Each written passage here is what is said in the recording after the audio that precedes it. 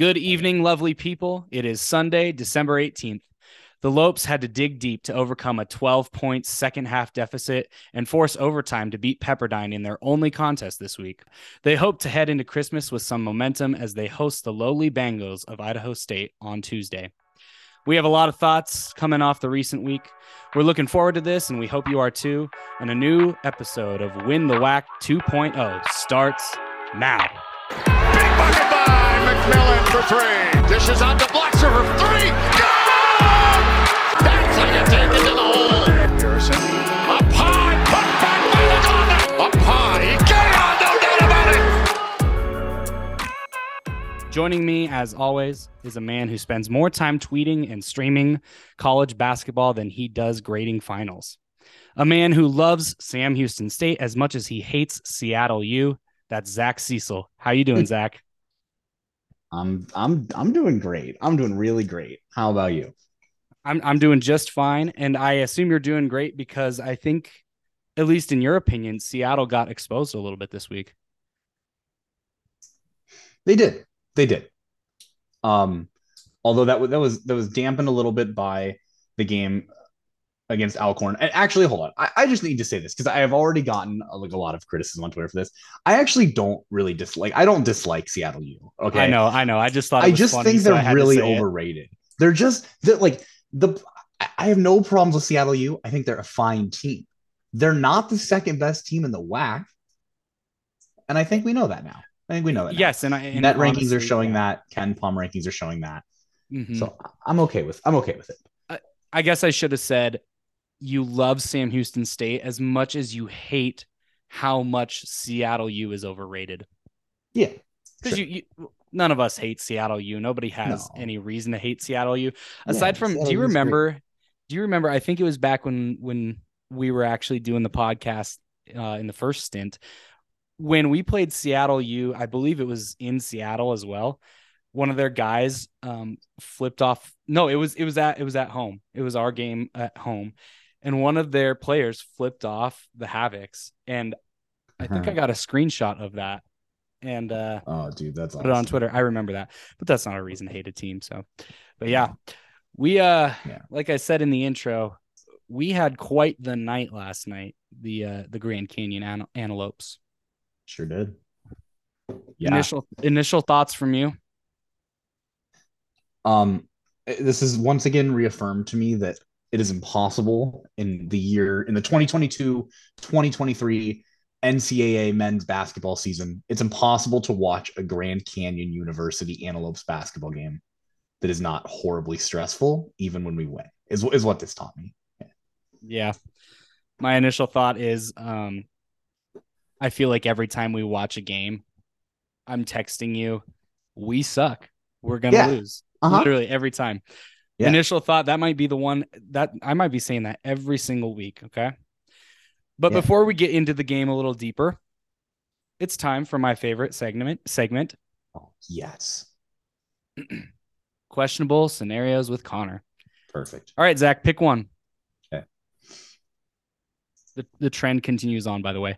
The Lopes win the next 5 conference championships. Dude. They go undefeated at home in that same stretch. The Lopes are guaranteed at least 1 Elite 8 appearance and 3 Sweet 16s in that same stretch. But you have to, this is, I am like squirming just thinking come of this. On. Oh, you have to eat an 8-ounce human steak. Nope. Or the Lopes lose out of the WAC tournament first round every year for the next 5 years and lose every game they play against CBU. Yeah, that's tough. It's tough too because I know we're going to be playing 5-seeded Seattle U. So yeah, it's tough. What if I said that you either eat the steak or the Lopes drop down to Division II? Oh man! All right. So what's the deal with the steak, buddy? I'm not covering Division II basketball, dog. I'm gonna just keep it real with you. I'm with you as well. I'm not going to. If that were to ever happen, I don't think anybody would be proud of that. So it would not happen. Zach, let me start with this. I'm I'm incredibly proud of you for just going straight up saying no. Okay. I have asked this question to many people. No. Insert, their favorite team, whether it's the Lopes or, the Dallas Cowboys. That would be Austin. Austin, yeah. My friend AJ, the Pittsburgh Steelers or the MSU Bobcats. My brother, the Minnesota Vikings, right? Man. You are the first person that I have asked that question who just before the even question was finished being asked, just said no. Yeah, what are we doing here? Come on. I mean, like, no. Zach, the responses have been, a little bit expected, but also only one has appalled me. Okay. Oh, no. So when I asked Austin this question, and Austin, if you don't want me to be telling this story for everyone to hear, too bad. Sorry, bud. Man, it's tough. When I asked Austin this question, I kind of instead of like the Elite Eights and the 3 Sweet 16s or whatever, since it was the Cowboys, I said the Cowboys win the next 5 Super Bowls. No way. Yeah, I feel like he would take that. That's actually a lot of joy. way better than an Elite 8 and 3 Sweet 16s. Yeah. But the other one was if you don't do it, then they lose to the Eagles every single game they play for the next 3 years. No, actually, I think I switched it. I think it was every conference opponent. Oh, okay. every divisional opponent. I said the same thing to my brother with the Vikings, but anyways, so with Austin with the Cowboys, he was pretty disgusted by the question as well, right? As he should be, right? Yeah. But he was like, is there a chance that I would be eating somebody I know? Dude, and I was like, Austin. I guess. He was like, so I can't like choose the person that I'm eating. Dude, that's so funny. I was like, so you're gonna start window shopping for who you're gonna eat just so you can get the Cowboys 5 Super Bowls? Austin, so that one tough, man. Yeah, no, that one wasn't so bad. My brother, no questions asked. He just goes, yeah, you can't argue with 5 Super Bowls, man. You know what? Yeah. Unbelievable. I personally would not do it either, Zach. So I'm glad that you and I are of one mind here. Can you imagine how like insufferable we'd be if GCU like won a national championship? Like imagine they just won out this year and like we're a 12 seed and then just like won it all.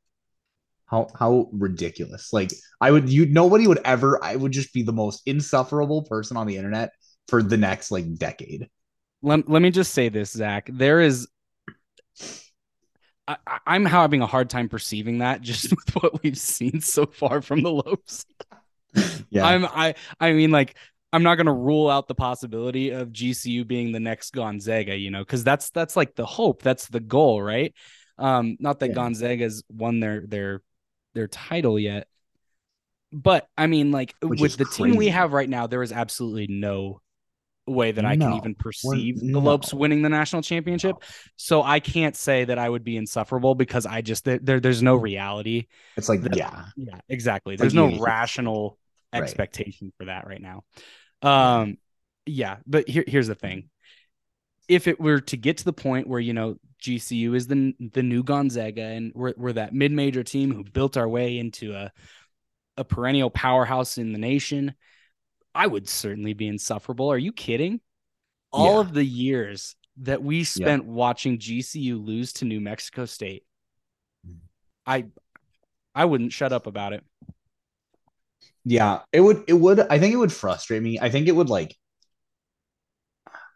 I feel like this happens a lot when you're a fan of a team that's like not even bad, because GCU was like they were never like bad, but like when your team becomes good and then you get bandwagon fans, it's just like super annoying and you kind of want to like gatekeep, like I was watching Suns games in 2015 when they were winning 19 games a year, and so for now like 16-year-olds on the internet to be like, dude, like Devin Booker's like the best shooting guard in the league. I just like shut up, shut up. You only watch the NBA on Instagram. If the Lakers were the 4 seed right now, you'd be cheering for them. Like, leave me alone, man. And I feel like I'd be like that for GCU if we suddenly became awesome. just all the bozos who are like, oh, I don't think the Lopes are going to take it this year. It's like, okay, dude, whatever, man. This is their year. This is their year. But we're not eating people to ensure this. No, not eating people. Yeah. No, good. Okay. Right. Not cannibals here. Nope. That is by far and large the most disgusting and disturbing questionable scenario we will have in this segment. Yeah. I think it brings up good discussion, and I've had some funny stories because of it. So I had to ask it. If it offended anybody, I apologize. No, we won't go this direction ever again. Yeah, we will. We don't care about you. Wowzer. So Grand Canyon, the Antelopes, they played last night, Saturday, against the Pepperdine Waves from the West Coast Conference. GCU was a 5-point favorite. Am I correct? I think so. I predicted that GCU would win by 5. And you predicted that GCU would win by. Well, okay. So I will say that I was in just about every capacity. We'll start here. We'll start by addressing my prediction last week because I was wrong in just about every area possible, except for, I suppose, the final score, which is I did say GCU is going to run it out and they're going to cover, or if it's close, we're not going to win. And it was, of course, very close. It went to overtime, and then we did end up winning by 10, I think, in overtime. But yep. So yeah, we did cover, which is great. But it was an overtime game, certainly a tight one. We had to play in overtime without Blackshear. He left the game again with that looks like same ankle, which we'll get into later. But yeah, so this is the same. Like I feel the same way I felt the last 5 games, which is like I'm really impressed with the Lopes' heart and effort and fight. And I'm really unimpressed with their like ability to be good at basketball, and so that's kind of where I've been for the past couple weeks. Well, if we look back on the game, well, I guess what we discussed on the last pod, you and I had looked at KenPom. I had watched a little film, and we decided that GCU should have the upper hand in that game because Pepperdine is the kind of team who likes to run and gun it and get a shot off really quick. They actually were top 20 in the nation, I believe, if I remember correctly. They were top 20 in the nation when it came to getting shots off early in the possession, like somewhere around in there. And GCU was literally the last place team in the country when it came to defensive length of possession, which means GCU on average has the longest possessions defensively out of anyone in the nation. And we decided that this was going to bode well for GCU because we know that we're a solid team defensively. And the prediction was that we were going to see Pepperdine putting up a lot of shots early in the possession that were not good looks for them. And early in the game, that played out exactly how you had expected. The first 10 minutes of the game went exactly how we said it was going to go, which is like the pace is going to be fast. GCU is going to get out in transition. We're going to run and gun. They're going to take a lot of bad shots. And it was exactly that. GCU got up early. We got open shots. They weren't playing very tight defense. They were taking a lot of bad, frustrated shots, right? And then about 10 minutes into the game, they made some serious adjustments to just about everything about their pace of play. They made defensive adjustments. They made pace of play adjustments. They made like offensive adjustments, and all around, like they made adjustments. I felt like we did not make adjustments in response, which led to a nearly catastrophic run by them in the middle of the game where they scored 23 unanswered. And I wrote down this little note prior to preparing for this. This was very reminiscent of the Alcorn State game. Yeah. Alcorn State, I would say, was a little bit more catastrophic considering we should have beat the brakes off of them. We had a 30-point lead on them.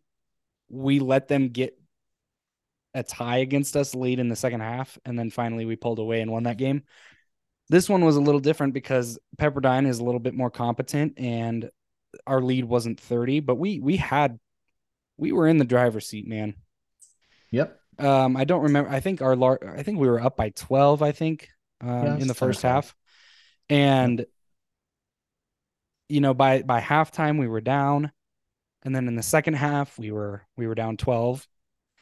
And then Yep. finally we started to, get some momentum. And it was a very similar, I guess, the way the game played out was very similar to the Alcorn State game, where there was a solid chunk of the game right in the middle where the Lopes looked awful, just Yeah. awful. Yep. Hard to watch basketball, I'll tell you that much.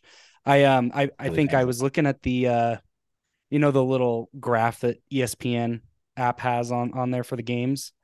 GCU didn't Yeah. score between 6 minutes and 5 seconds left in the first half and Yeah. 17:30 It's about what, something left 16? Yeah.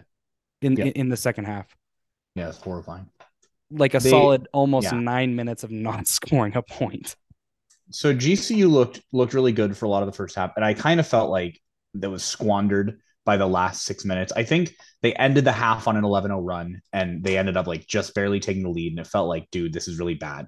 They then came out in the second half with a 12-0 run, so 23 unanswered in that span where we didn't score, and it was like seriously just as bad as it sounds. Like it was horrible to watch the way that we handled this game. And it was clearly just this. They made an adjustment. They changed the way they defended us.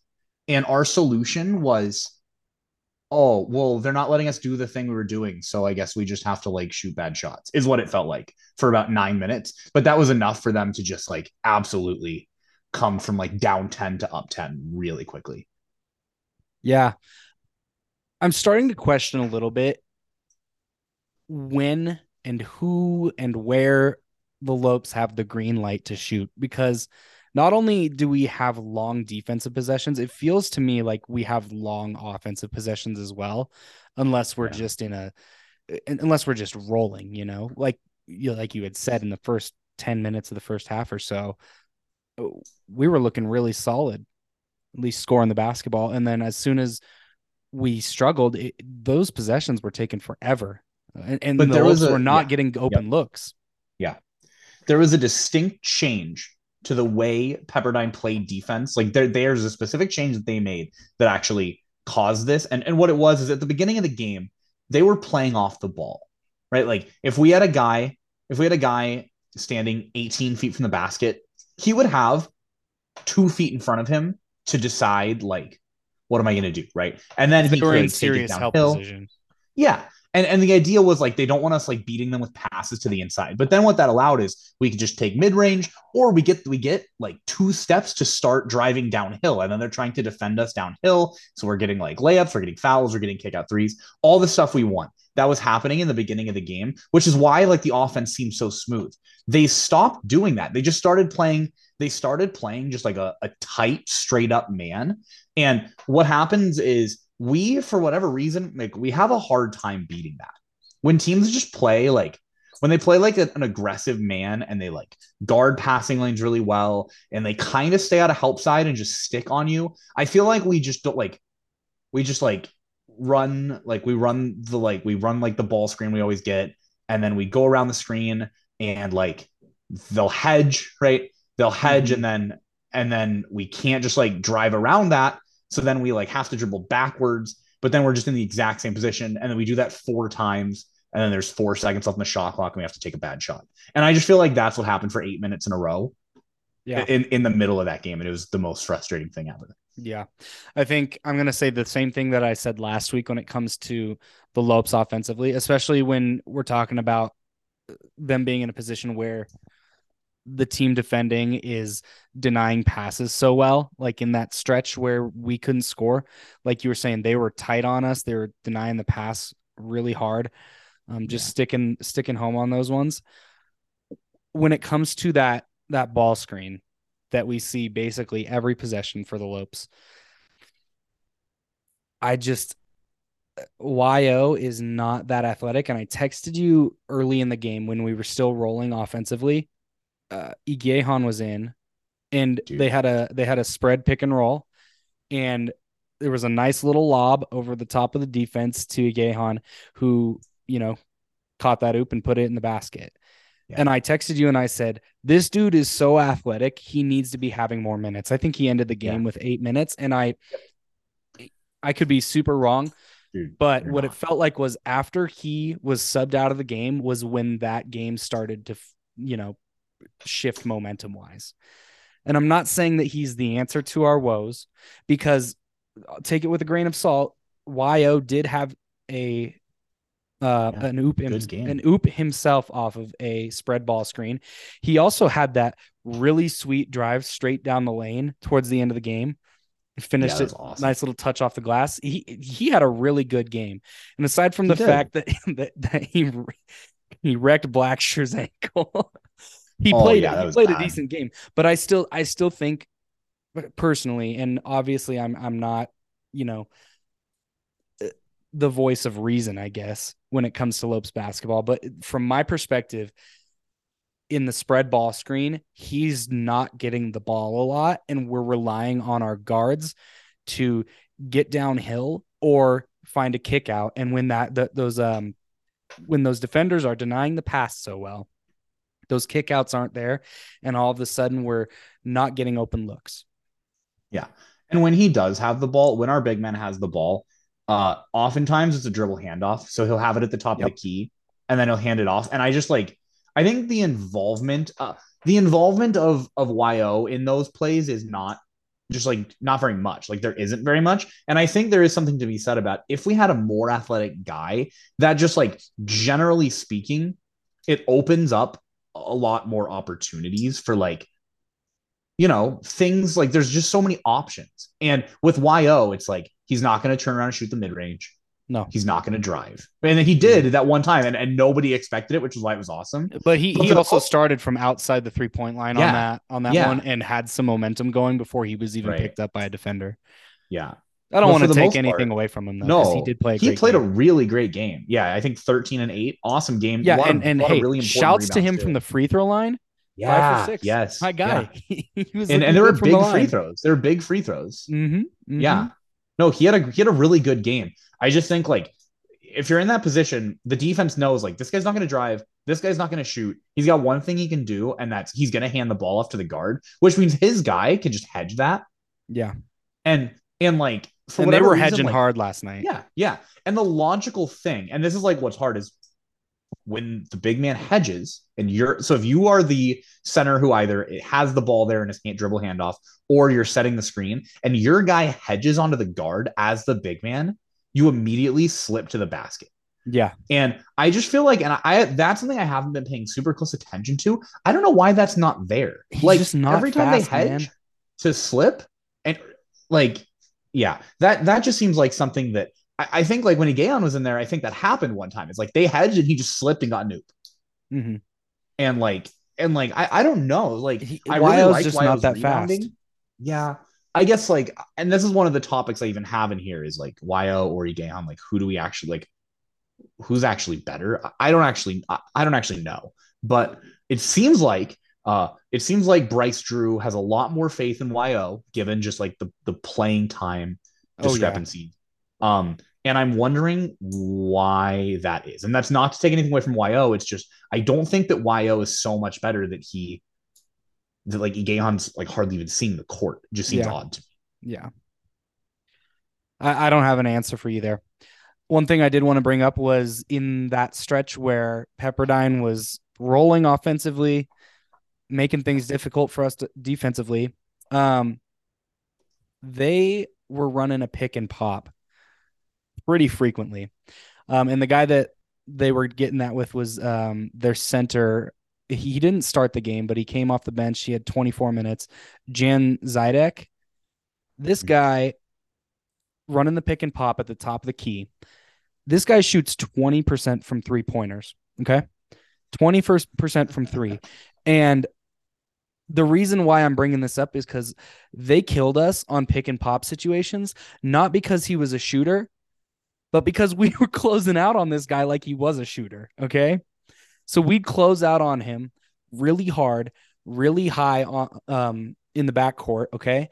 And he'd throw a ball fake in there, get us out of position, and then pass it off to a guy on the wing who would, because we're out of position because of the ball fake and because of the long closeout, he's able to attack another long closeout and get to the hoop really easily. And I think we saw that against LMU as well, where we were having long closeouts and they were attacking them with aggression.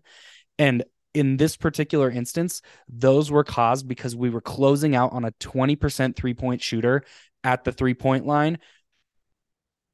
I was at a loss for words. I couldn't handle 12, it. I'm seeing the guys, and now they're not leaving their feet, because that'll literally make me scream at the television, is when guys leave their feet on defense, but they're like almost getting into a position where they're not on the floor anymore. They're just on their toes because they're kind of biting on a ball fake. And I just, oh man, Zach, it was getting us out of position, and they were capitalizing on it. I'm like, this guy is shooting 20% from 3. Why are we closing out so far on him? He was 0 for 6 on the game. Exactly. From 3. Yeah. Well, that's because we were closing out on him so hard. But like, man, I mean, that's not great. And then whenever they would kick the ball around, right? Because there's someone open. Yeah. If you just move the ball, Basham was just like killing us inside. He was their starting center, right? Yeah. Yes. And the only reason that he didn't get more minutes than he did was because he was in foul trouble and ended up fouling out. Yeah, he fouled out. Yeah, and I think he fouled out at the very beginning of overtime, which was great because in the beginning of that overtime period, like Blackshear left at like the very end of regulation, and Basham kind of had dominated the last couple possessions of regulation, and it felt like, this guy's gonna just kill us. And then he fouled out like pretty early on, so it was a big sign of life. How about Gabe McLaughlin just absolutely taking over the overtime? Like, Zach, we need to start having a player of the week, and it's him. Yes, he's him. He's that guy. The Win the Whack 2.0 player of the week is Gabe McLaughlin, and no question. I know it sounds a little cheesy because he was already named player of the game by all the social media accounts for GCU basketball, but holy cow, much so deserved, because what was he? 20 points, 13 rebounds, and a block. Yep. Yeah. Dude, holy cow. And just like, but like, it was huge. Like his overtime, he had like 3 straight possessions of like huge rebounds. That like, the dude plays basketball. Yeah. He's a dude. Okay. He was awesome. And he was actually out for a portion of the middle of the game. Was he in foul trouble? Yeah, I had 3. He might have been. Yeah, no, he was out for a portion in the second half, and I was like, ooh, we're kind of missing him. He played really well. I thought Chance McMillan played really well. Aside from missing 2 free throws down the stretch. Yeah, that was really tough. That was really tough. But otherwise, I thought he did pretty well. He did play really well. It seems like we're kind of, and this is something we talked about before, which is like Blackshear's the WAC preseason player of the year. Blackshear is not the shooter on the team. That it seems like we're more and more moving into Rayshawn Harrison taking up that role of like, he is our volume shooter. And he's fitting the role really well. And he's doing really well. Even though like he had 17 last night, it wasn't a very efficient 17. It was 5 for 16 from the field, 1 for 6 from 3. But he did have 7 assists. And he did play 38 minutes, which like, that's just tough, man. He's been really good. He's been really stepping into that role. I like seeing him take a lot of shots. I also like his passing ability. I think other teams are starting to realize he's the guy that is going to shoot for us for a lot of possessions, which means that he has the ability to take advantage of that when they like overcompensate on defense on him. He can find open guys, and he's been making some pretty good passes. I guess like other than this kind of like YO Gahan conversation, I really liked what I saw from just about everyone on the team. I thought Baker had a good game. Obviously McLaughlin was awesome. Baker had a stretch of turnovers. Like, dude, he did. It was bad. He did. It was really bad. He was tough with the ball. He had a lot of turnovers. Bauman had a lot of turnovers. That was not great. Yeah, Baker had 4 turnovers. Yeah. Yikes. Yeah, that was kind of tough. I liked seeing Kobe Knox get more minutes. I didn't think he was particularly impactful in that minutes, but I like the idea of him being worked more into the rotation because he's just a guy I think can be really good. That was another thing where he was in early in the game. And Early. Yeah. yeah, no, you had texted me. You said, we're getting some decent Kobe Knox minutes. And he ended up Yeah. with, I think, 8 on the game 8. total. But I think all 8 of those were in the first half, I think. Yeah. Yeah. He was in for a pretty long stretch early on, and it was like, oh, I guess we're getting more Knox minutes. But yeah, it was really good. I did like and this is always what I wonder with coaching is like Pepperdine went on a 23-0 run in which everything imaginable was going on for GCU. And like if you're the coach, right? Like if you're Bryce Drew or like just any coach, like how do you deal with that? I think it's hard. And I guess like I don't know what to make of Bryce Drew's adjustments because even though we won, it still kind of feels like we didn't adjust. Like it felt like they went to a better defense that made it hard for us on offense, and then it just stayed hard for us on offense the whole game, and we kind of just willed our way to victory. When it comes to the grind of the game, I think the Lopes really excel. Aside from that LMU game that we lost to a team that I think we're better than, in the grind, they struggled in that game and weren't able to pull it out. But aside from that, in the North Texas game, GCU has been really successful in the grind, in those times where it's a, give a punch, take a punch kind of situation. We've tended to come out on top in those situations. The thing that I'm bothered by is we're still looking at a team that is kind of Jekyll and Hyde in part of the games where, Alcorn State, this game starting out really well. And then for a large portion of the game, looking really bad. And another thing that I also want to point out during that run, our defensive rebounding was atrocious. Just atrocious. There were so many points off of second chances for Pepperdine. I was tearing my hair out, Zach. Yeah, it was bad. It was really bad. Which is funny. Looking at the stats, it doesn't look very one-sided, but there definitely was a portion. I want to say it was 15-5 offensive rebounds for them, and it was just painful. It ended up we actually ended up out rebounding them 50-47. They did have 5 more. They have 20 offensive rebounds, which feels like a lot because it is. That was tough. Yeah, I just like I guess like this is the kind of like perennial question for 2 weeks now, which is like, can we win games off of willpower when we play badly? Because that's what keeps happening. I feel like we keep playing games. It's like, man, like that just like wasn't great, but we won it really badly and we play really hard and we win. And I'm just thinking like, can we do that? Like, I don't know. Like, is that going to work against Sam Houston? Is that going to work against Mexico State? Is that going to work against Utah Valley? The problem is and it's a basketball thing. It's a basketball issue. Like we talked about previously, it's a game of runs. I just would love to see this Lopes team, in that Alcorn State game, in the end of the LMU game, in the end of actually most of the North Texas game, in the end of this most previous game. It looks like they're a team that is going possession by possession. They are every single possession, they are trying to win it defensively. And then when they get the ball, they're trying to win it offensively.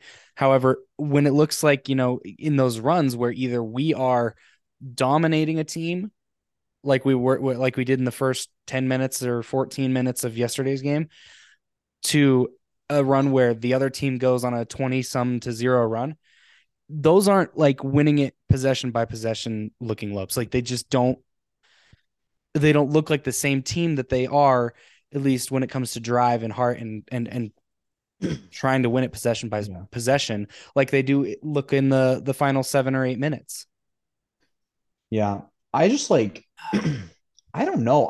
Like, I don't know what the solution is. Cause it just feels like the way we play is still really frustrating. And it feels like our offense, like, I guess I don't know what to believe.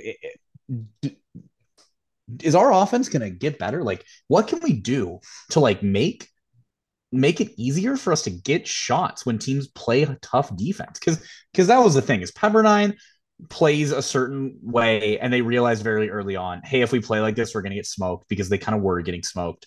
And then they changed, and what every team has done, right? Every team has realized this happened in the Montana State game. It's very early on, the Alcorn game, now even this game, which is like, hey, if we just like lock them down and play really tight defense, they're not going to do anything. And I don't know, like, if that's just like a skill issue. Like, are we just not good enough to like beat them in an ISO? Like, I don't know how we fix that, because it seems like we're running a spread ball screen, and the spread ball screen is not leaving open shots. And I'm wondering if we're falling back on that because we don't have the ability to just like ISO or to like play make. It seems like we're running the same thing. We're running the spread ball screen because that's the like stock thing you can do if we're not good enough to like just like, I don't know, improvise. Yeah. The thing that when I'm watching them that frustrates me is guards dribbling the ball at the top of the key for extended amounts of time. What you'd like to see is the ball on one side of the floor and off ball movement happening on the opposite side of the floor. Hopefully like a screen or a backdoor cut or something like that. And that's all dependent on what the defense is giving you. However, I don't know if we've brought it up in the podcast yet, but I want you to take a peek at our effective field goal percentage. We are 293rd in the nation when it comes to our percentage on field goals that we should be making, right? Effective field goals, shots that are open looks. We're shooting 46.9% on effective field goal percentage. National average is 50.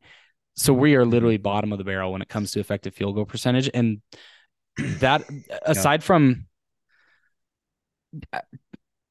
our offense, is not, we take care of the ball. I mean, we're top 100 in the nation in turnover percentage. We are almost top 100 in offensive rebound percentage. Okay. We're okay free throw percentage wise. We don't give up the ball a lot. Steal percentage on offense is really good. We're 47th in the nation. Where we struggle, Zach, is shooting percentage.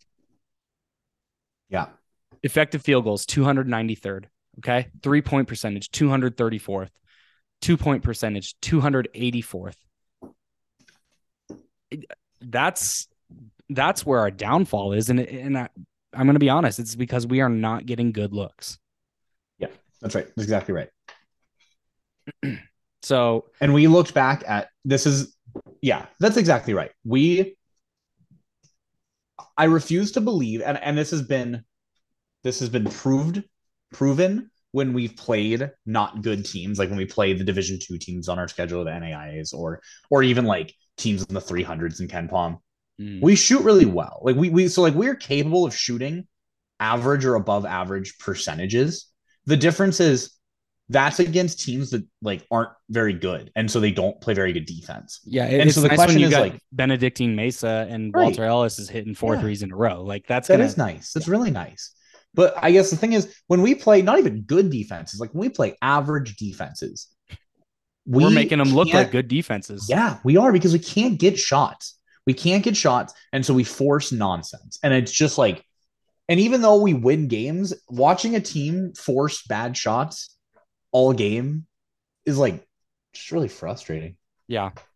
We're 90th in the nation when it comes to 3 points per field goals attempted. The national average is 37 3-point shots. I guess that's the percentage. 37%. This is in KenPom style components. So 3-point attempts per field goal attempts. The national average is 37%. We're taking 41% of our shots are 3-point attempts. Yeah, that's high. That's quite a bit. And that's even worse when you're 234th in the nation at 3-point percentage. Yeah, that is tough. That is tough. We're not great at shooting from 2 or from 3, and our effective, that both of those go back to effective field goal percentage, which is just nightmarishly bad. Yeah. And I don't know the solution here. I mean, it just is tough. Yeah, that's just something that's going to be hard, and I think it's going to be hard all year. And I think what we're going to see is like, man, I don't know. Like maybe I like shouldn't do this, but I feel like there's a limit on how good we could be this year because of how just kind of mid our offense is.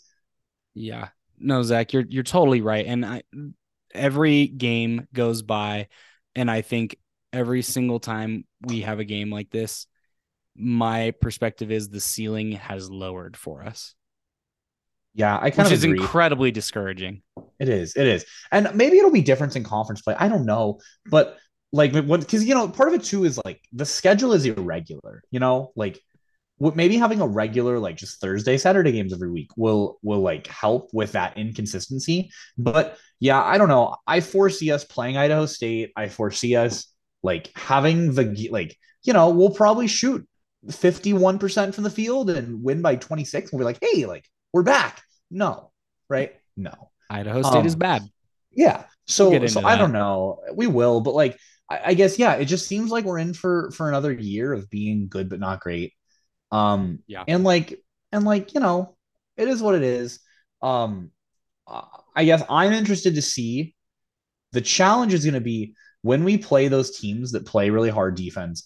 What are we going to do? And I think the obvious game to look at now is Sam Houston, which is our second conference game. We only play them once, and it's on the road. So I'm interested to see how we do there. Just because like they just play a game that's like so they just play hard and they play really physical. And I think we're gonna have a miserable time against them. Yeah. Um, I'm with you, Zach. I'm with yeah, you.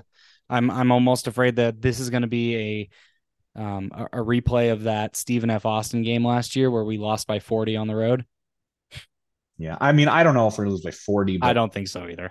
Sam Houston's 6 point favorites, and I think it's certainly likely that they'll cover that six. But we'll see. And Yeah. like this is coming off one game. Like we went 1-0 this week, and so for maybe we should like I don't know be more positive. But yeah, it just doesn't feel like it feels like we're not. I don't know. We're just not doing too great. And I don't know. Like the WAC isn't that strong. Like maybe we're giving the WAC too much credit. Like even Pepperdine, who's ranked 147th, like they would be like the third or fourth best team in the WAC probably. Possibly, yeah. So I don't know. I mean, like realistically, like I'm not suggesting GC's bad. Like we're still gonna do pretty well in the WAC. We'll probably my prediction is that we'll probably finish third or fourth, Yeah. and we will probably like make it to the semifinal or the final of the conference tournament. But I just really don't. I just don't know. I'm gonna need to see a lot of improvement in the area of can we find a way to get not even make shots, but can we find a way to get open shots when teams play tough defense? And realistically, I think if we can find a way to do that, the like ceiling will open up because I think in every other way, I really like this team. I really like the defense. I really like the intensity sometimes. That's one of the things we said in overtime is like the energy changed in overtime. We were way more energized and we like kind of brought it to him. And I wonder if part of that has to do with just it being a winter break game. There were less havocs in the crowd. Um, that could have been a contributing factor. But yeah, it just feels like our offense is kind of like limiting what our overall potential is. And if that improves, then I think that the ceiling will become a lot higher. Yeah. Yeah, you're totally right. I think a little bit of off ball movement, like I was saying, having the ball on one side of the court and getting some action over there, and then some off ball movement on the opposite side of the court could really do the Lopes some good. Um, Speaking of offense, I would like to head into a new little segment that we're gonna try and get going here. Is we're gonna do plays of the game. And so we're going to have an offensive play of the game and a defensive play in the game. So Zach, I've sent you the clips that I want to look at. Let's do the first one that I sent you. Harrison up high, put back by the Beautiful play by Harrison. He gets by the defense several times this evening and just keeps them on his back to gain an advantage. So there's about 5 minutes left in the game. The score is 64 Pepperdine, 55 GCU. Gabe McLaughlin's just come down with a nice defensive rebound down on the block. Okay. He outlets over to Ray Harrison onto the top of the court. Harrison dribbles up. Okay. In transition, Pepperdine is a little bit lackadaisical here. We have spread ball screen set up. This looks very similar to the play we broke down last week with North Texas at the very end of the game, okay? On the opposite side, you have Blacksher in the corner and Gabe McLaughlin going down to replace with him. Ball side, you have Josh Baker in the corner. You have Igahan setting the ball screen and Ray Harrison coming off the ball screen with the ball. McLaughlin is now down in the corner. Blacksher is moving up towards the wing. And on that same side, you have two guys in help defense because Ray has come off of the ball screen from Igahan. Igahan has rolled to the, or not Igahan, sorry, YO. YO is rolling to the basket. Ray Harrison has the defender on his hip, so he's kind of controlling him with sealing with contact. Yeah, I like that a lot that he does that. There. And so the defenders on the block, the help side defenders who are supposed to be guarding McLaughlin and Blacksher, have their backs turned to those two guys. McLaughlin gets a nice backdoor cut behind those two defenders. Ray Harrison jump stops in the middle of the paint, puts the ball up, alley-oops it to Gabe McLaughlin, and makes the score 64-57 with GCU making a run towards the end of the game. This kind of is the run that begins GCU's comeback to ultimately kind of like retake the lead and then force overtime and then ultimately win. But there's two things I see about this play that are things that I wish we would do all the time, and I don't know why we don't, which is the person with the ball is aggressively trying to force contact with a defender, which Harrison does a lot, and I think Blacksher doesn't. The second thing is we are actually moving off the ball really well. Like, I think like this is a really high awareness play, both by Harrison and by McLaughlin. So like you said, Harrison does in transition, he gets in front of his defender, and then he's kind of like got his defender on his back. And because he's there, he's just bodying the guy up behind him with the idea that at any time, if he decides to shoot the ball, it's impossible for this guy to not foul him. This is kind of like a new thing. I feel like we're seeing this a lot in the NBA. We're seeing it more in college where offensive players, I feel like, are trying to do this all the time. They want a defender to be behind him, not so they can get by the defender, but so they can actually like kind of like them. Go into their defender. Yeah. And then whenever they shoot, it's just impossible to not foul him. So Harrison's doing that, right? But what happens there is because this guy's behind him and he's sealed, he can't really get around him. So you have all the help side guys like having to make sure he doesn't drive. And he could have just as well like taken a 10-foot floater there and he was wide open because he has this seal, right? And like if he doesn't choose to shoot, he can just like take the jump shot and like worst case scenario, he gets fouled by the guy who like literally can't do anything about it. Yeah. So like that's the first instance where his game awareness there is just awesome. But then what you also have is McLaughlin, after getting the rebound, he's just fast, right? Like this is not something that we would expect from YO or like our other big men because McLaughlin just gets down the court really fast. He fills to the corner and you see that his guy in help side has to watch Harrison because of this situation we've just described. Because of that, he's able to drive baseline for free. Harrison is aware of this and finds him for the alley-oop. But it's just like really good awareness from Harrison, really good awareness from McLaughlin, and then like just really smart positioning by both of them as well. And I just like, I don't think that's that crazy. Like, why can't we just do that all the time? I do want to bring to your attention the difference between this possession and that last possession against North Texas, okay? So in that last possession against North Texas, it looked like the ball screen was being initiated almost in the middle of the court, okay? Yeah. It was supposed to be on the far side, and it kind of was, but it was still really close to the middle of the court. In this instance, it's clearly set. The screen is clearly set on one side of the court. And the off-ball action on the other side of the court is much better, and here's why, okay? If you notice where they switch positions, where are they switching positions, McLaughlin and Blacksher? like free throw line extended or like a little lower. Like they're at the corner when they cross. Right? Blackshear is in that corner. McLaughlin like runs past him in that corner, and then L cuts just straight at the basket. Yes, and Yeah. Blackshear fills up, right? So they're replacing each other's positions, right? What happened in the North Texas game was instead of the person on the wing running down and replacing with the block, the person on the block ran up and replaced with the wing.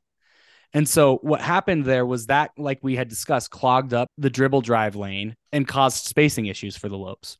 In this instance, where the ball or where the off ball movement is happening, where Blackshear and McLaughlin are replacing positions, that's happening as far from the ball as possible.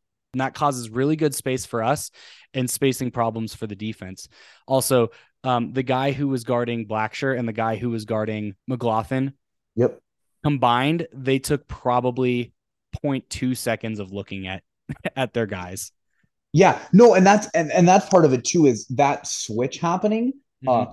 What happens there is the defenders actually have switched which guy they're guarding based on their positioning. They just don't know it. So what you see is McLaughlin's guy sees Blackshear go free throw line extended, and you kind of see him. He looks at Blackshear. He kind of like takes a step to him. He gestures towards Blackshear, and it looks like, oh, this is my guy now. He's here. But the guy who was on Blackshear is not aware that McLaughlin is now in that corner, right? And that like he's the guy and he doesn't at any time see that. And like that's just like that's communication that's not going to happen when you have Rayshon Harrison in the middle of 4 people in the lane, like about to draw a foul or shooting a jump shot, right? And so because of that switch too, it makes it just way harder to communicate that on defense, which allows for McLaughlin to just go undetected. And he gets that alley-oop. Yeah, it was really great heads up play by pretty much everyone on the team there. I think it came down to great spacing, great awareness, and great execution. Yeah. So that's our offensive play of the game. The next one is our defensive play of the game. All right, chance they're going to stop and then maybe tie or take the lead in this game. Crowd on their feet. 2-point lead for Pepperdine. Mitchell weaves around the corner. Back out, Porter. McLaughlin on him. Bounce pass. Millett back over. Loses it. Mitchell out. Ropes fall. Blackshear Jr. sliding those biscuits. Did not bite on a pump fake. Moves his body to the left. And it just looked like Mitchell tries to push Blackshear Jr. off, but Mitchell Jr. loses the ball as a result. 2 to play. Lopes got the ball with a chance to take or tie. So in this situation, the Lopes are down 2. There's 2 minutes, 16 seconds left in the game. Lopes are in need of a stop here. So what we have here is the Waves are trying to get a ball reversal. So the ball is brought up by number 1. He passes to the bottom side to number 0, and they start to initiate a ball reversal as number 1 cuts through the paint. Yeah. 14 catches the ball at the top of the key and is looking to get the ball to the opposite side where there's a screen happening for number 1 again, who just cut through the paint. Ray Harrison sticks with him really well, knows what's coming, gets through the screen, denies the pass, and they're forced to do a dribble handoff. Gabe McLaughlin stunts on the dribble handoff. It's not a hedge. He's just stunting. Yep. Looks like number 11 comes up and sets a ball screen. So this is really great action by Pepperdine. A lot of off-ball movement, and they're making sure they get the ball to the guy that they want to have the ball in his hands. 11 comes up and sets the ball screen after 14 has already set a ball screen. So they just got staggered screens on Rayshon Harrison. Rayshon Harrison fights through, keeps up with his defender, but YO is in great help position. Yeah, because the guy who just set that screen is trying to dive, and YO... Because Harrison fought through the screen, YO does not have to step up, right? Which means that YO gets to sit in the key and block that passing lane, which is clearly the pass the guy's looking for. Once he sees it's not there, he has to kick back out to the 3-point line, which McLaughlin is already on top of. So immediately, right, you have the pump fake, McLaughlin close out, just like really well executed there to force them to reset like everything that they had just done. Well, so this is zoom action, okay? So you're going to have the dribble handoff and then the ball screen coming up. So McLaughlin is guarding the guy who does the handoff. YO steps up in help position. McLaughlin leaves his guy and guards the ball screener, who is YO's guy. That gives Ray Harrison the opportunity to come back and recover and guard his guy. His guy jump stops on the elbow and is about to kick out to McLaughlin's guy, who McLaughlin does a great closeout here. Hands up, stays on his feet. And then we have on the near side, off ball, Blackshear's guy, number 0, is coming up to catch a pass. Blackshear denies the pass really well. Guy tries to backdoor, gets a nice backdoor, but Rayshawn Harrison steps in for the help. Blackshear comes and scrams off the guy that he had to close out on. The guy that he scrams to dribbles the ball off of his knee, out of bounds, lopes basketball with 2 minutes to go. Yeah, this is just heads up help defense. Incredible. I think that like YO actually does, like, he makes every decision he made was the right decision. And I think there were 3 different times that had he made a different decision, they could have just gotten a layup or a wide open jump shot. Yeah. Just really, really good awareness by everybody to pick up that help side. Really good. Everyone was just on the same page as far as we're not hedging screens, we're fighting through, we're covering passing lanes. And then obviously, like, physically speaking, it's hard to do what Harrison did there and fight off 2 screens in a row with a guy running that through the paint, the get zoom screen action on the block, fight through, and then screen again at the dribble handoff, right? Still no hedge, still fighting through, and then to be there in time to contest a shot if it's taken is really impressive by Harrison. And because he does that, everyone else, and it looks like, I mean, and this is what's cool to see, is it looks like the guys trust him, right? YO's not closing out thinking Harrison's not going to get there. YO is backing up saying Harrison's going to, if he shoots, Harrison's blocking the shot and I'm there to get the rebound. Like he's not like closing out because he trusts his guy to get there. And Harrison, like, he's been really good about that. Yeah. I'm really impressed with Harrison's with Harrison's help on that last dribble drive that ended up in a little kick out. Yeah. That was really good heads up, and it forced them to get the ball out of position and out of rhythm. And Blackshear did a great job of coming off of that guy who backdoored him and closing out on a guy that wasn't his and forcing a turnover. So that will be the defensive play of the game for the Lopes. Man, I mean, like, so I actually think that the Lopes went and scored a 3-pointer on the next possession to take the lead. Either that or they tied it up. So that was a big stop for them. It was a really big stop. All in all, I mean, like, it was a pretty awesome game. Just as far as, like, the way we played the last 6 minutes of that game was awesome. The energy shifted. Missing those free throws was really tough. Allowing them to, like, bring it to overtime. Yeah. I thought was tough. I thought that foul call at the end of regulation was tough. But like, that's just, I mean, yeah, it's just hard. And then to go without Blackshear in overtime and win, I was just really impressed. McLaughlin kind of took over, but, like, yeah, I thought the guys did really well. I just, I want to see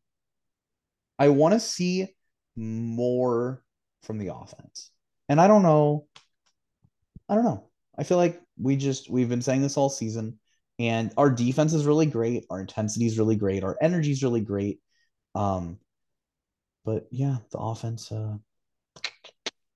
sometimes is a little lacking. And I think we get flustered by tough defenses too. I think we don't like when defenses make it hard on us, which might sound kind of silly because, like, that's their whole job. Like, of course they're going to make it hard on you, but some teams don't, right? Like Pepperdine didn't make it hard on us for the first 10 minutes because they have a way that they play that involves, like, we're going to kind of sag off, we're going to make you shoot, we're going to guard the paint. It didn't really work.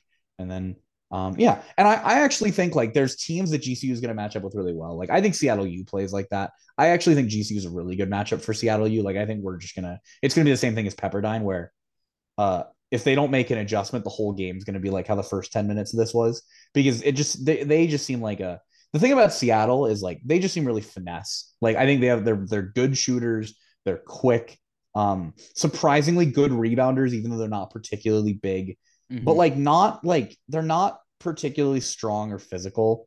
And so I think that's going to, like, be advantageous to us. Whereas, like, when we play a Stephen F. Austin, who's the exact opposite type of team, it's going to be really hard because they're just going to play hard physical defense. And And either the refs are going to call 100. It'll be like the Nevada game that they played where the refs call a million fouls and we get to shoot 40 free throws, or we're going to have 20 turnovers. But like, that's just what it seems like. That's what's in the cards for us when we play a team that's good defensively. Is like, I just really see us turning the ball over, shooting 42% from the field.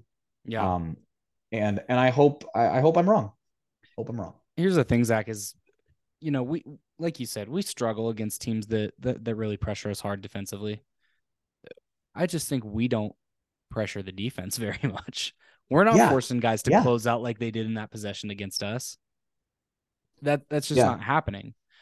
I don't see the Lopes run a lot of zoom action. I don't see them run a lot of off ball screens and stuff like that. So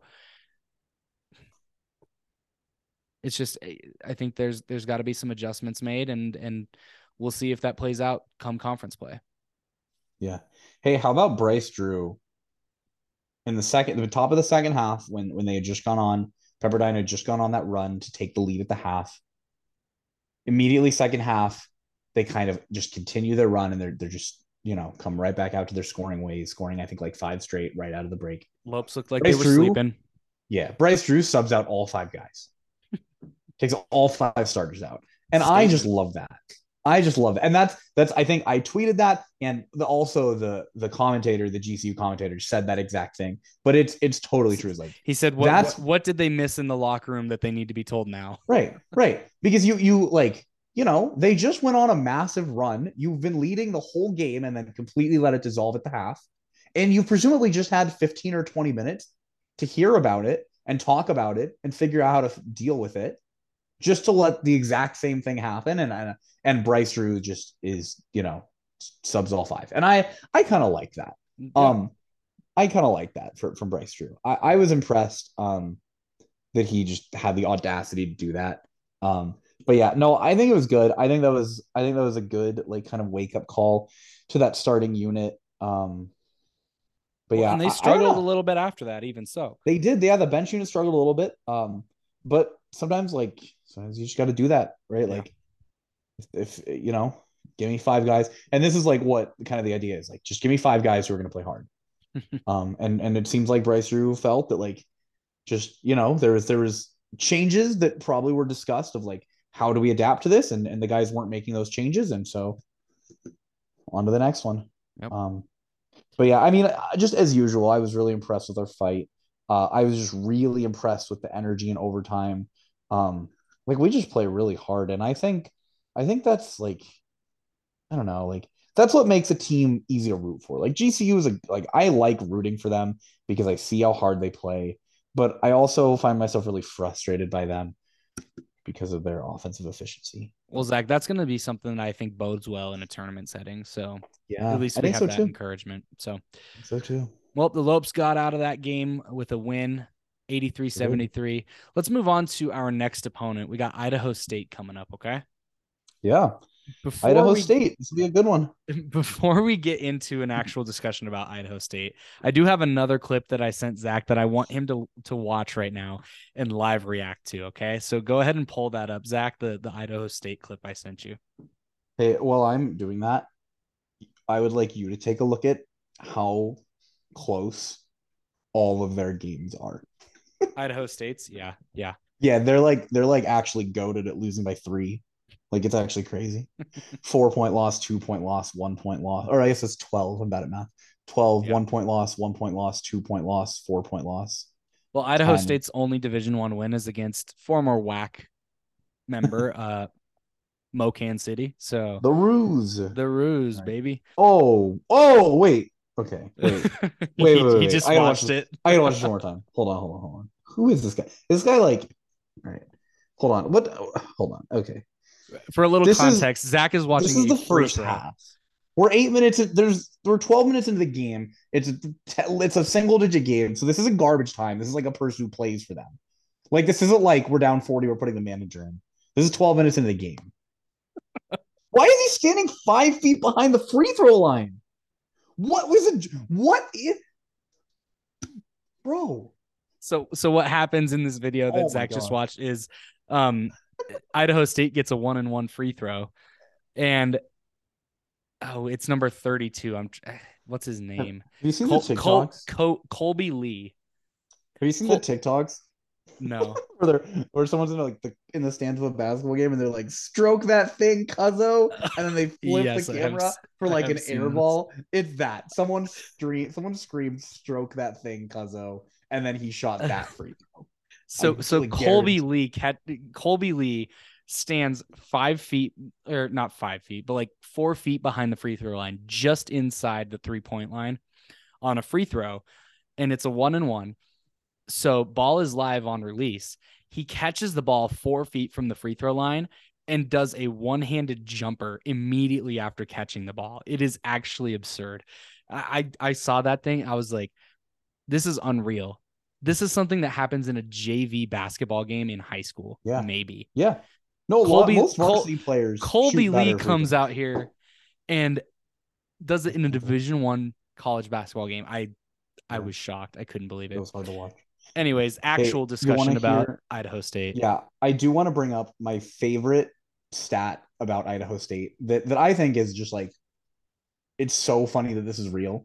So yeah. In KenPom, they have like obviously a number of offensive and defensive ratings. Yep. And one of those ratings, which is my personal favorite, is defensive free throw percentage. Yep.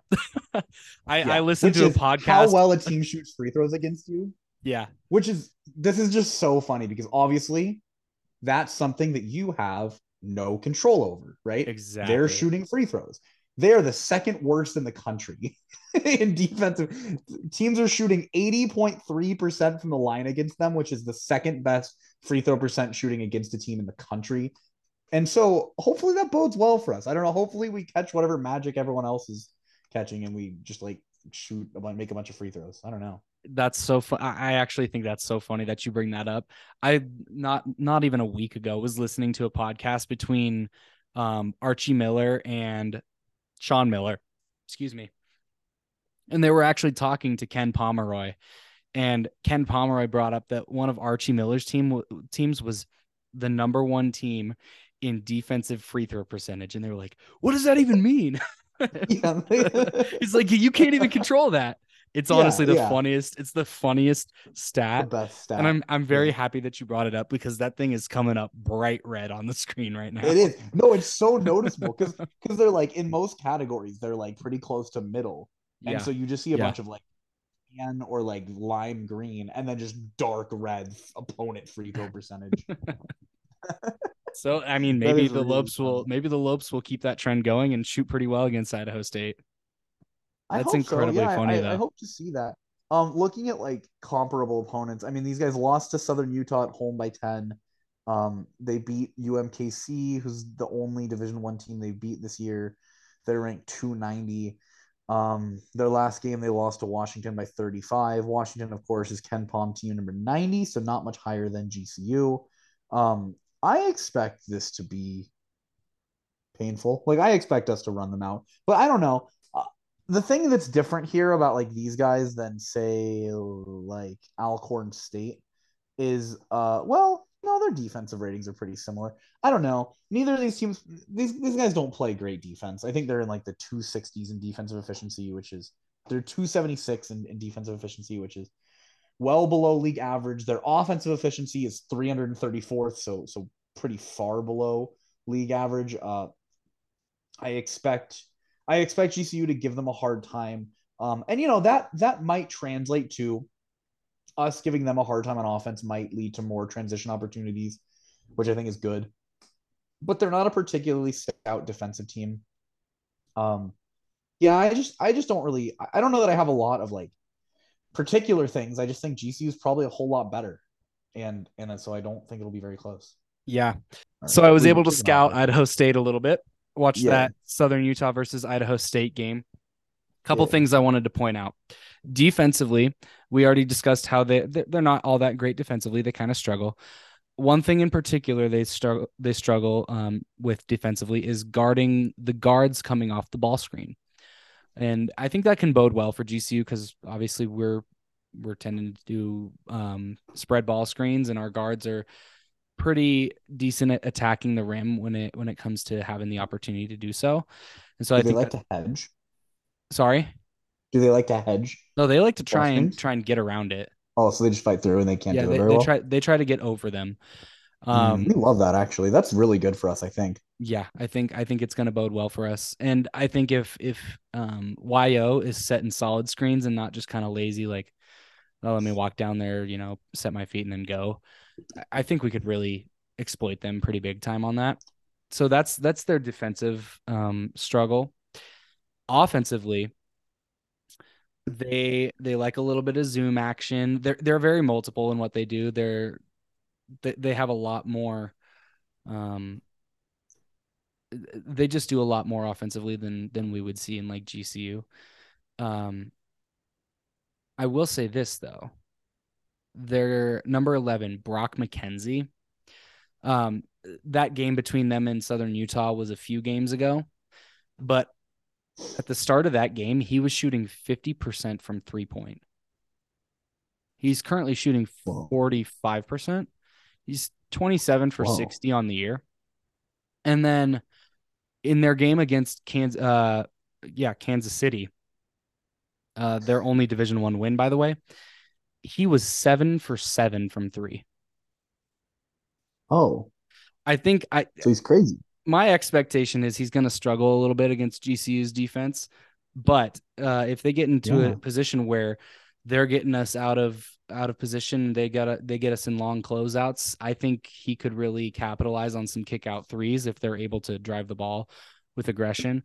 But I don't see him being that much of a factor in this game. I think he's gonna get his points. He's gonna make some buckets, but if he goes 7 for 7, ouch. That's gonna be pretty disappointing. Could be an ouch, yeah. Yeah. So it could be tough. My expectation is, I'm probably saying GCU by 18 points. Ken Palm currently has us as a 15-point favorite, but I don't see this team really giving us much problems. Nope. And if they do, I'm going to be a little bit concerned and scratching my head. Yeah, if this is a single-digit game, I'm concerned. And here's what I want to see. And I don't know if this is sustainable. I don't actually care how much we win by. I just want to see us not give up a long run is all I care about. I want us to just if we go up 12 and then we're up 12 the whole game, we win 12, I'm fine. What I don't want us to be up by 35 and then win by 11. That's what's going to drive me insane. So just get up by double digits and then coast and stay up by double digits, please. Would be awesome. Right. Little steps, right? Yeah. So another thing I noticed actually is they're kind of slow. They're not very big and they're kind of slow. Yeah. They initiate their offense really slow, and transition, they don't look incredibly poised to get back on the defensive end of the court. So, like I said, I got Lopes by 18. Ken Palm has this as a 15-point favorite. What do you think? I think we'll cover. I think we'll cover 15. I think 18 is fine. Sweet. I agree. Yeah. Awesome. I think we should. I mean, we should win by a lot. Who knows? I'm just really excited to see Buddy shoot some free throws. Yeah. What do you have for us around the whack, Zach? Yeah, around the whack. So, let's go ahead and start with a team that I think is really interesting. A team that I think we haven't talked about at all. Let's take a look at Stephen F. Austin. So, have you had the pleasure to watch any Stephen F. Austin this year? I saw their buzzer beater, and that was it. Okay, so they have experienced actually 2 buzzer beaters this week. One in which they beat Louisiana Tech in overtime at the buzzer, which was an awesome game, and another in which so they also lost to Furman at the buzzer by 2 yesterday. Furman's a really good team. Furman is really good. They're ranked 92 in Ken Palm. That was a semi-away game. They're in the SoCon, which is a conference that I think I said early on is my favorite conference to watch. So of course, I'll always go out of my way to watch the Purple Paladins. I think they're a fun team to watch. Furman's a team that I personally just really like. And so it was fun to see them play Stephen F. Austin. And Stephen F. Austin just looked really good in that game. I don't know. They're Ken Palm 165 right now. And I'm thinking they have some bad losses. They have some really bad losses. They lost to Alcorn. They lost to Northwestern State, who's number 281. But they looked good in the last 2 games. So I don't know if something has shifted for them or if they figured something out. but they've looked really good. They looked really good against Louisiana Tech. Louisiana Tech, like, they're not great, but they're ranked 19. They're 159 when SFA was 176, and it was on the road. So they won a true road game against a higher ranked team, and then they played a team that's ranked 80 points higher than them in a semi away game and only lost by 2 at the buzzer. So, and I was tweeting with some people on some folks that have a Stephen F. Austin podcast, and I was kind of joking, like, one of our jokes is like moral victories, but I think that's a good moral victory for Stephen F. Austin. And, like, I don't know, that might like frustrate them in the same way that it frustrates us, but like, they should not be hanging their heads about that one. They looked really good, and they're going to finish off non-conference play with a Division II team, and then Jackson State, who's not very good. So it'll be, and they'll probably be 8-5. They're a team that I think can surprise some people. I think they can end up showing out pretty well. The thing that really surprised me, let me pull up the box score of this game. In this Louisiana Tech game that they won in overtime, they only played 7 players. Those guys must have been gassed. Yeah, I think so. And what's funny is there are 2 guys off the bench, I think, were their 2 highest scores. Let me pull this up. Yeah, they played 7 guys. Oh man, I'm going to say their names wrong. AJ Cayusta, maybe, and Kyle Heyman, and they were both awesome. Heyman had 18, Cayusta had 16, so they had 34 off the bench from their 2 bench players, which is like almost half their points.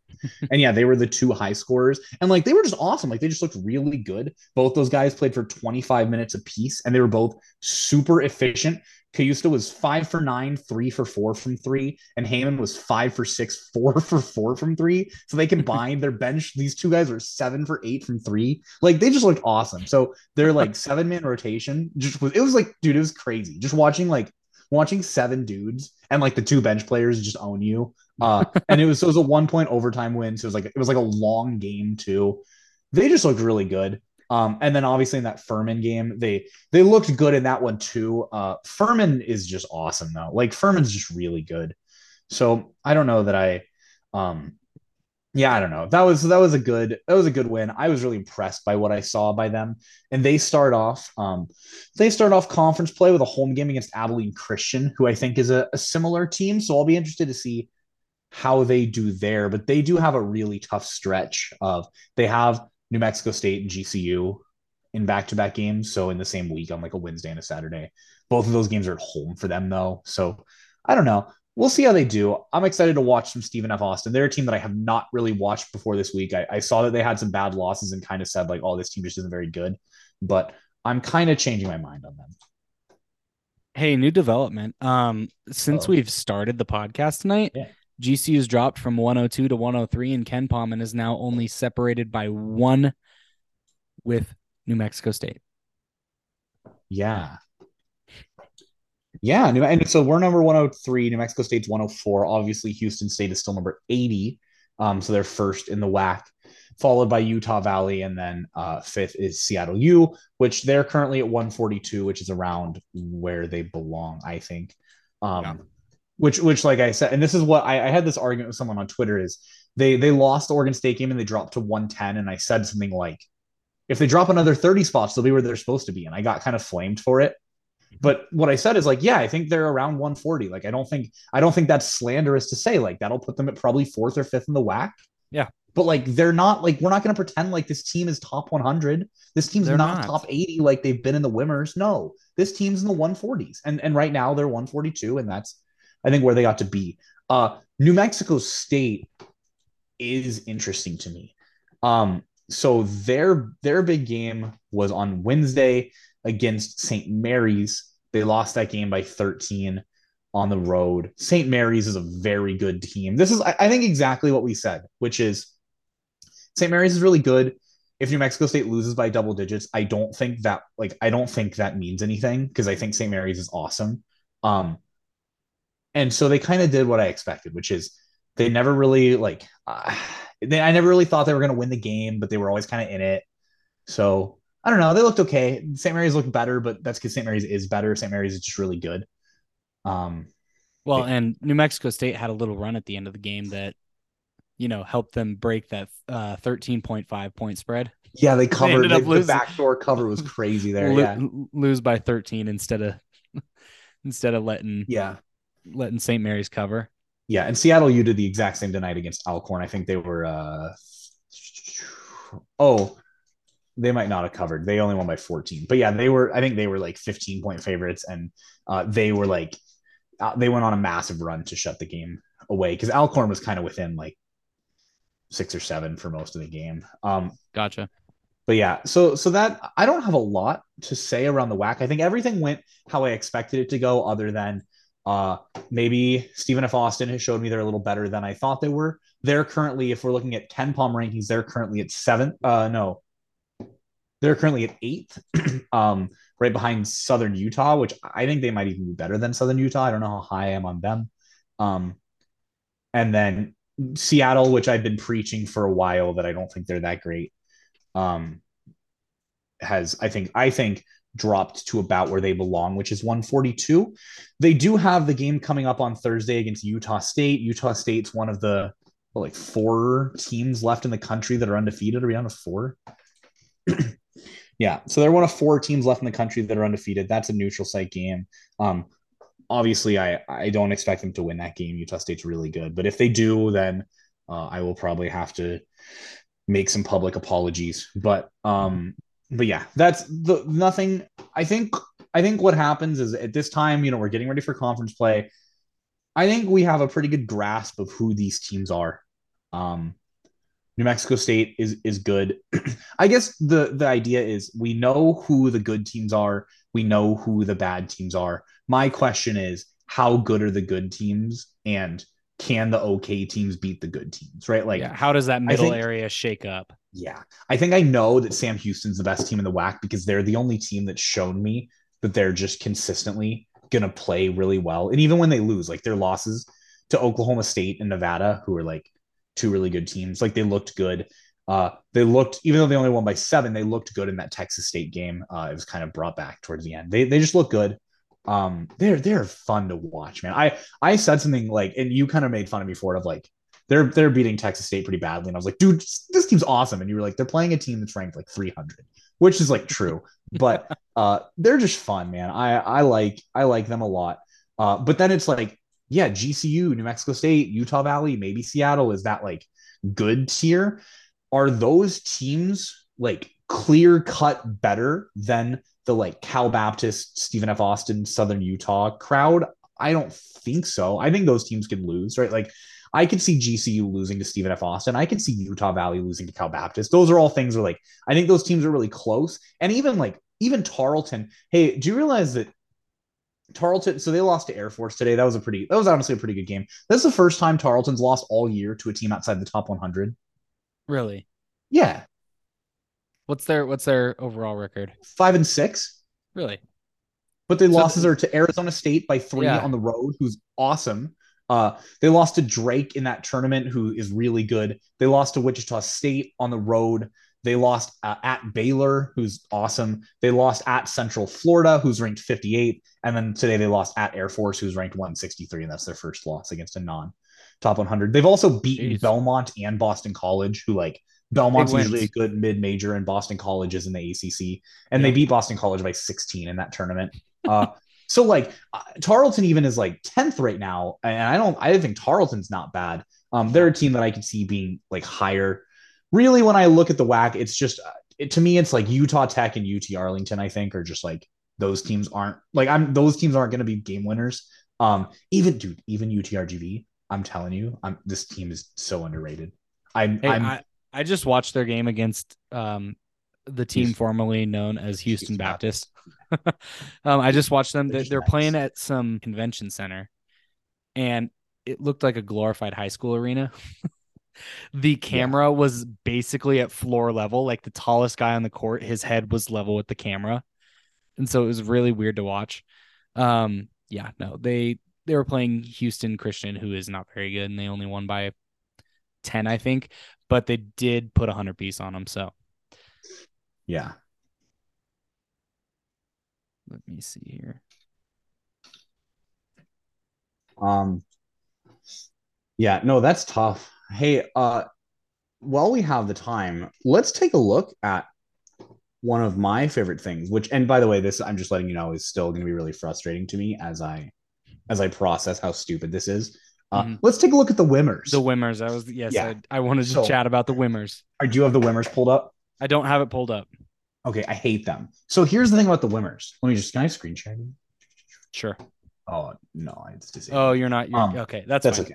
So the Wimmers say this. The Wimmers say, and this is using this like whack points thing. I had a really long conversation with Whack Hoops Digest that I like a couple weeks ago, which I think went really well in the DMs, where we like kind of talked out the Wimmers and like how it works. And because it was last week, was that the episode where we just spent forever kind of bashing on it? Yeah. Yeah. So here's the deal. The reason that we like, generally speaking, I think the reason we don't like the Wimmers, we being like Connor and I, is I don't think we have a very high level of trust for the net rankings. I think I think we're completely rational in that thinking. I think so too. I think we both kind of see KenPom rankings as superior. And if I want to know, like, if I want to see a measurement of like how good teams are or some sort of ranking, I am definitely looking at KenPom before I'm looking at net. However, the net is the NCAA thing. That's what the NCAA uses. So it is important, right? It is important because that's what the NCAA uses. It's important because that's what the WAC uses. It is not the best algorithm for determining the skill of teams. KenPom is clearly superior. However, our conference has decided that seeding for the tournament will be based on this net ranking, which means what we get is things are kind of skewed by like road games kind of just mean everything, right? So what we have is Sam Houston is number 1, which that I think is deserved, and I think no matter what you look at, we'll tell you that. But Sam Houston was also like the number 17 in the country for a while on the net ranking. So like that's whatever. Seattle U is still number 2, even though they're still number 2, even though they lost by 15 to Oregon State, even though in KenPom rankings they're 5th in the conference, which I think is where they should be, behind GCU, New Mexico State, and Utah Valley. They're 2nd in the Wimmers, which means they would be the 2 seed right now in WAC Vegas. Is that fair? I don't think so. What that would mean is GCU could potentially play them in the semifinals, and I'd be all for that. So that I guess is fine. We'll take it. But yeah, so GCU is 3, Utah Valley is 4, and New Mexico State is 5. I don't know why the Wimmers hate New Mexico State. This has been part of the feedback Whack Hoops Digest has been getting. Seems to be from the New Mexico State fans thinking like, this is ridiculous. Why is New Mexico State ranked so low? And I guess I can explain why it's the case, because that's how the net rankings work, and they don't value New Mexico State's home wins, and they have a really like, when they play on the road, generally speaking, their only win is Duquesne, and they lost to Utah. So it's like, this team can't play on the road, therefore they're not very good. Whereas like GCU beat Wyoming, and Utah Valley beat BYU, and Seattle beat like Portland. And so that's why like they're ranked below all those teams. Do I think that New Mexico State is worse than GCU, Utah Valley, and Seattle? No. And I think as conference play goes on, and once New Mexico State starts like owning Seattle U in conference play, and they beat Utah Valley in conference play, and they probably beat GCU in conference play, I think that'll change. So don't like, I guess it seems to be, and this is what Whack Hoops Digest and I talked about, is he's saying give it a chance, because I think what's true about this is by the time conference play is done, what we'll have is a seeding system that pretty much should fully align with what the standings are anyways. And in rare circumstances where they don't, we'll just have to see, right? Like what'll be frustrating is like, if Seattle U and New Mexico State end up with the same record, Seattle U is going to be seated higher. But I guess the thought is like, if New Mexico State and Seattle have the same record, then like maybe New Mexico State's not as good as we thought, and maybe Seattle U is not as bad as we thought. So I don't know. It does even now seem like Seattle's a little high, New Mexico State's a little low. Utah Tech is way too high. Yeah, I see where Whack Hoops Digest is coming from. I do, Zach. My struggle with it is, if it ain't broke, don't fix it, right? And I don't think that the whole situation of not playing everybody twice was really making that much of a difference when it came to final conference standings and then seedings in the tournament. Yeah. My other thing is, why is the WAC the lab rat? You know what I'm saying? Because we're the only conference that's doing this. This is the first time it's ever been done for seeding. Why are we the lab rats? Why did we volunteer for this? I don't know. What I do know is like if the WAC Vegas started today, 10 seed Stephen F. Austin would go to the semifinals. Because you know who they'd play as the lower seeded team, by the way. Okay. They would play Utah Tech, who's seeded 7th, and then they would play 2-seeded Seattle U. Okay. Yeah. So like, and this is the kind of stuff where it's like New Mexico State would have to play Abilene Christian in the first round, which like is the 12 seed. So it's like, oh, that's kind of tough. And then they'd have to play Utah Valley and then Sam Houston and then like GCU or Seattle or someone. So like that's crazy. Yeah. And it is, the top 4 teams get a bye. So it matters, right? Putting Seattle at 2 instead of 5 where they are in KenPom, it changes everything for Seattle, GCU, Utah Valley, and New Mexico State. Things are different. Mm-hmm. So I don't know, but I think WAC Hoops Digest is right in it's easy to be reactionary right now before conference play started. It's probably not actually going to matter. It's going to probably look like standings. I guess the thought being then, if it's going to just look like standings anyways, why not just use standings, So I guess like, I still don't know that I like it, but I don't think we need to overreact to it because I don't think it's going to matter is kind of where I am with it now. I think if you're going to say there's a good chance that it's just going to end up the same way as the standings or at least relatively close, why are we including non-conference data points into the Wimmers? Shouldn't it just include conference games? Like, for instance, last year, GCU dropped a game against Stephen F. Austin that they just didn't show up to play in and got absolutely slaughtered. They lost to a Dixie State team that they shouldn't have lost to. Those are kind of things that, like, hey, they affect your standings because of record, but also those are teams you shouldn't lose to. So essentially, in theory, with the Wimmers, that would affect you there in the same light. Yeah. You see what I'm saying? Yeah. But when we start including things like, GCU lost a game to Nevada, they lost a game to Wichita State, they lost a game to North Texas.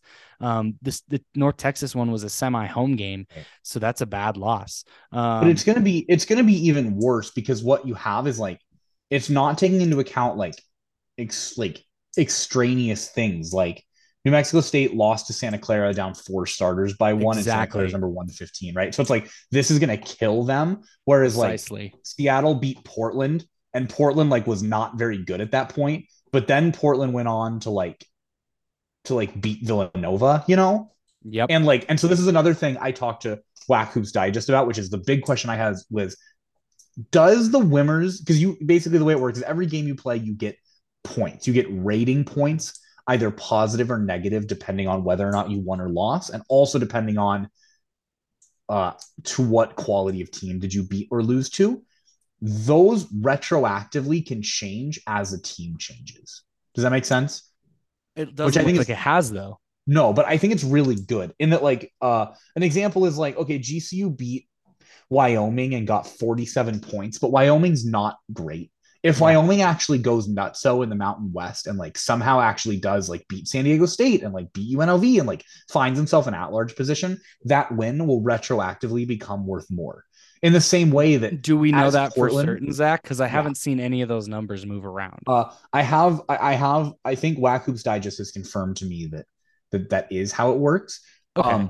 But then the other thing is like, as Portland goes into the West Coast Conference and like loses to Gonzaga and Santa Clara by 50, like, does that Seattle win become less valuable? And I don't know, but it does look like we're putting a lot of weight on the preseason. And it seems like the tiebreaker, like New Mexico State's hands are now tied in that of those teams in the top 5, when looking at like who is the Wimmers going to prefer, it's not them because they have the loss to UTEP, the first real game of the season, by 3, and because they have the loss to Santa Clara with a bunch of dudes out, and then just by nature of like they just haven't played away games. Like they played neutral games in tournaments. They lost to Irvine, which like Irvine's good.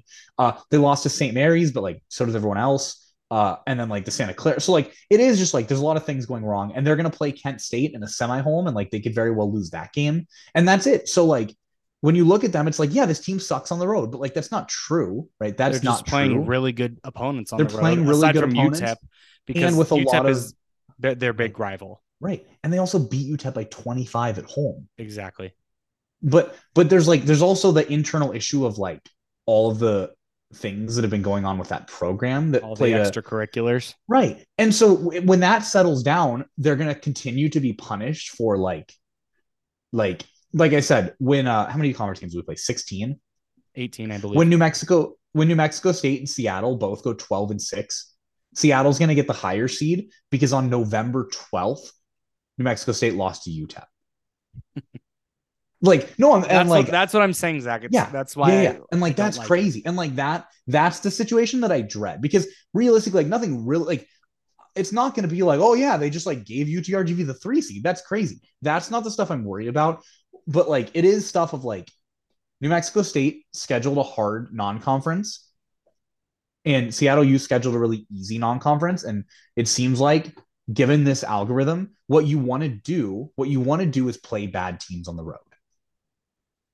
And that's kind of the complaint I've seen a lot from New Mexico State fans, which is like Seattle's road games, like they went to UC San Diego, who's ranked 294, and they beat them. They went to North Dakota, who's ranked 315, and barely beat them by 2 in overtime, you know? So it's like, and then they went to Portland. So like that's the deal. Whereas New Mexico State, like they're going to Santa Clara, they're going to St. Mary's, right? So now you have Seattle, who's 3-2 on the road, which isn't even that great with losses. Their 2 losses are to Pac-12 teams, though, versus New Mexico State, who on the road is 1-3 because their losses are to UTEP, which objectively is bad. But then Santa Clara and St. Mary's, and Santa Clara without players, and then they beat Duquesne.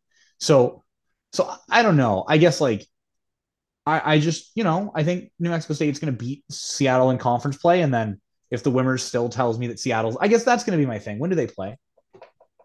On January 12th, when New Mexico State goes into Seattle, if New Mexico State wins that game, I don't want to see Seattle above New Mexico State on the Wimmers after that ever again. And that's kind of where I'm at. And if you do, what happens? Then I just think it is a testament that this ranking is bad. Yeah, I mean, yeah, it's just throw a fit. And like the Aggie, I guess here's the deal: the Aggie stands, I'm sure, will be throwing a fit, and I will. This is deservedly so.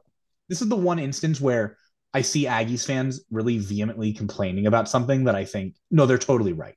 Exactly. If we had the schedule they had, and if we had the resume New Mexico State had right now, and was just getting like completely owned by this random garbage algorithm that just came into being for some reason, I'd be really mad too. Two things. New Mexico State is not losing more than 4 conference games. I'm going to say that right now. Yeah. The second thing, I think what is missing with the Wimmers is, at least from my perspective, is style points. Now, hear me out on this. What I've seen is that the opponents that you win against or you lose against, that you get a rating for how good the opponent is. Or I guess points subtracted or added to your score, your rating based on how the opponent is. It doesn't really show you or get award points for how you beat them. So like you said, Seattle gets points for beating some 300 team North Dakota on the road, but it was by 2 points. Did you say it was in overtime? Who? The North Dakota game against Seattle? Yeah. So essentially what I'm hearing is this. Say some whack team plays number 1 in Ken Palm, who is Connecticut, right? Say actually 2 teams play them, okay? So GCU plays Connecticut, beats Connecticut by 2. Wow, amazing. GCU gets like 1,000,000 points in Wimmers, right? Yeah. Well, say New Mexico State goes and plays Connecticut and beats them by 40. But they get the same score because it's the same opponent and there's no style points. Yeah. That's kind of what I'm seeing. Whereas, New Mexico State kicked the crap out of Connecticut and GCU only beat them by 2. Now, both of those are great wins, but one of them clearly has shown that they're the better team in that situation. And in some of these, I think that's what the Wimmers lacks. Yeah. Well, and also like just generally speaking, like the way that like if they're the breakdown here of how many points and we've actually gained and lost for each game. Some of these are terrible. Like this is really egregious. Do you know for if you had to guess, what game do you think GCU got the most points for winning? Let me pull them up here. It's like, this is the stupidest thing I've ever seen in my life. The game that GCU got the most so points. So, like, which game, given like our resume, like, which win do you think we got the most points for? It's probably Wyoming because it was a road game. You'd think so, but it's actually Grambling State. That was my second guess because that seemed the most outlandish. Yeah, and it's like, why, right? Like, why? Because Grambling beat Colorado. They're number 234 in the country at home. What? That's more impressive than beating 128 on the road? Zach, it's a flawed system. Can we just... Yeah, it sucks. It's bad. But no, here's the thing. We can't just, this is not a situation where we can say like, yeah, this is bad. I guess we just have to live with it, which, I mean, I guess we do, but this is not like something that doesn't actually matter. And that like, we complain, this is like, it's not like we're complaining about like, yeah, the NCAA, just like their method of picking like at-large teams is bad. And so like, it's like, that doesn't matter to us because we're not going to be an at-large team. This affects us greatly. And I think that there is something to be said that like, if they add this thing and everyone says that it sucks, and then at the end of the season, we can all have data points like this to go back to and say, hey, this sucks. Then like maybe we won't have it anymore. And I don't know, but I just think some of this stuff's like really bad. New Mexico State, for what it's worth, also, and this is like, I think, to your point of like New Mexico State's getting punished for being good / they're not taking quality into account. New Mexico State loses at UTEP by, how many did they lose that game by? It was really close. They lose at UTEP by 3 and lose 48 points. And then they go on and beat UTEP by 25 and gain 31 points. So in the exchange of, So like in the exchange of losing by 3 on the road and winning by 25 at home, they've gained themselves negative points because they're good. Yeah. Because they underachieved. They underachieved the like preseason expectation, which is why the net's bad in the first place. Whereas Seattle overachieved the preseason expectation, and that's why like Seattle's inflated in a positive and New Mexico State's inflated in a negative, and it's really bad. It's a horrible algorithm. It's terrible. It's terrible. I'm sorry to disagree with you, Whack Hoops Digest. You'd really have to convince me otherwise. Yeah, he doesn't actually. I guess like when in talking to him, I don't know that he actually thinks it's that great. Like you said, he's just saying give it a chance. Give it a chance. Yeah, which we are. I mean, we have to, right? We're gonna watch it. Yeah. We're gonna watch it play out. And like I said, I think at the end of the season, we're not gonna have anything to say about this because I think it's gonna match up with conference play. Because like once we actually start playing each other and WAC teams start beating each other. Like, you can't tell me that New Mexico State's UTEP game in November matters more than the games they play in January and February against conference teams. And if you do tell me that, then I think there will be no discussion. I think even Wax Hoop Digest will all agree, like, this is bad. But yeah. I hope it plays out that way, Zach. I hope it does. I do too. Yeah. Before we go, I would like to ask permission to repick my 1 seeds.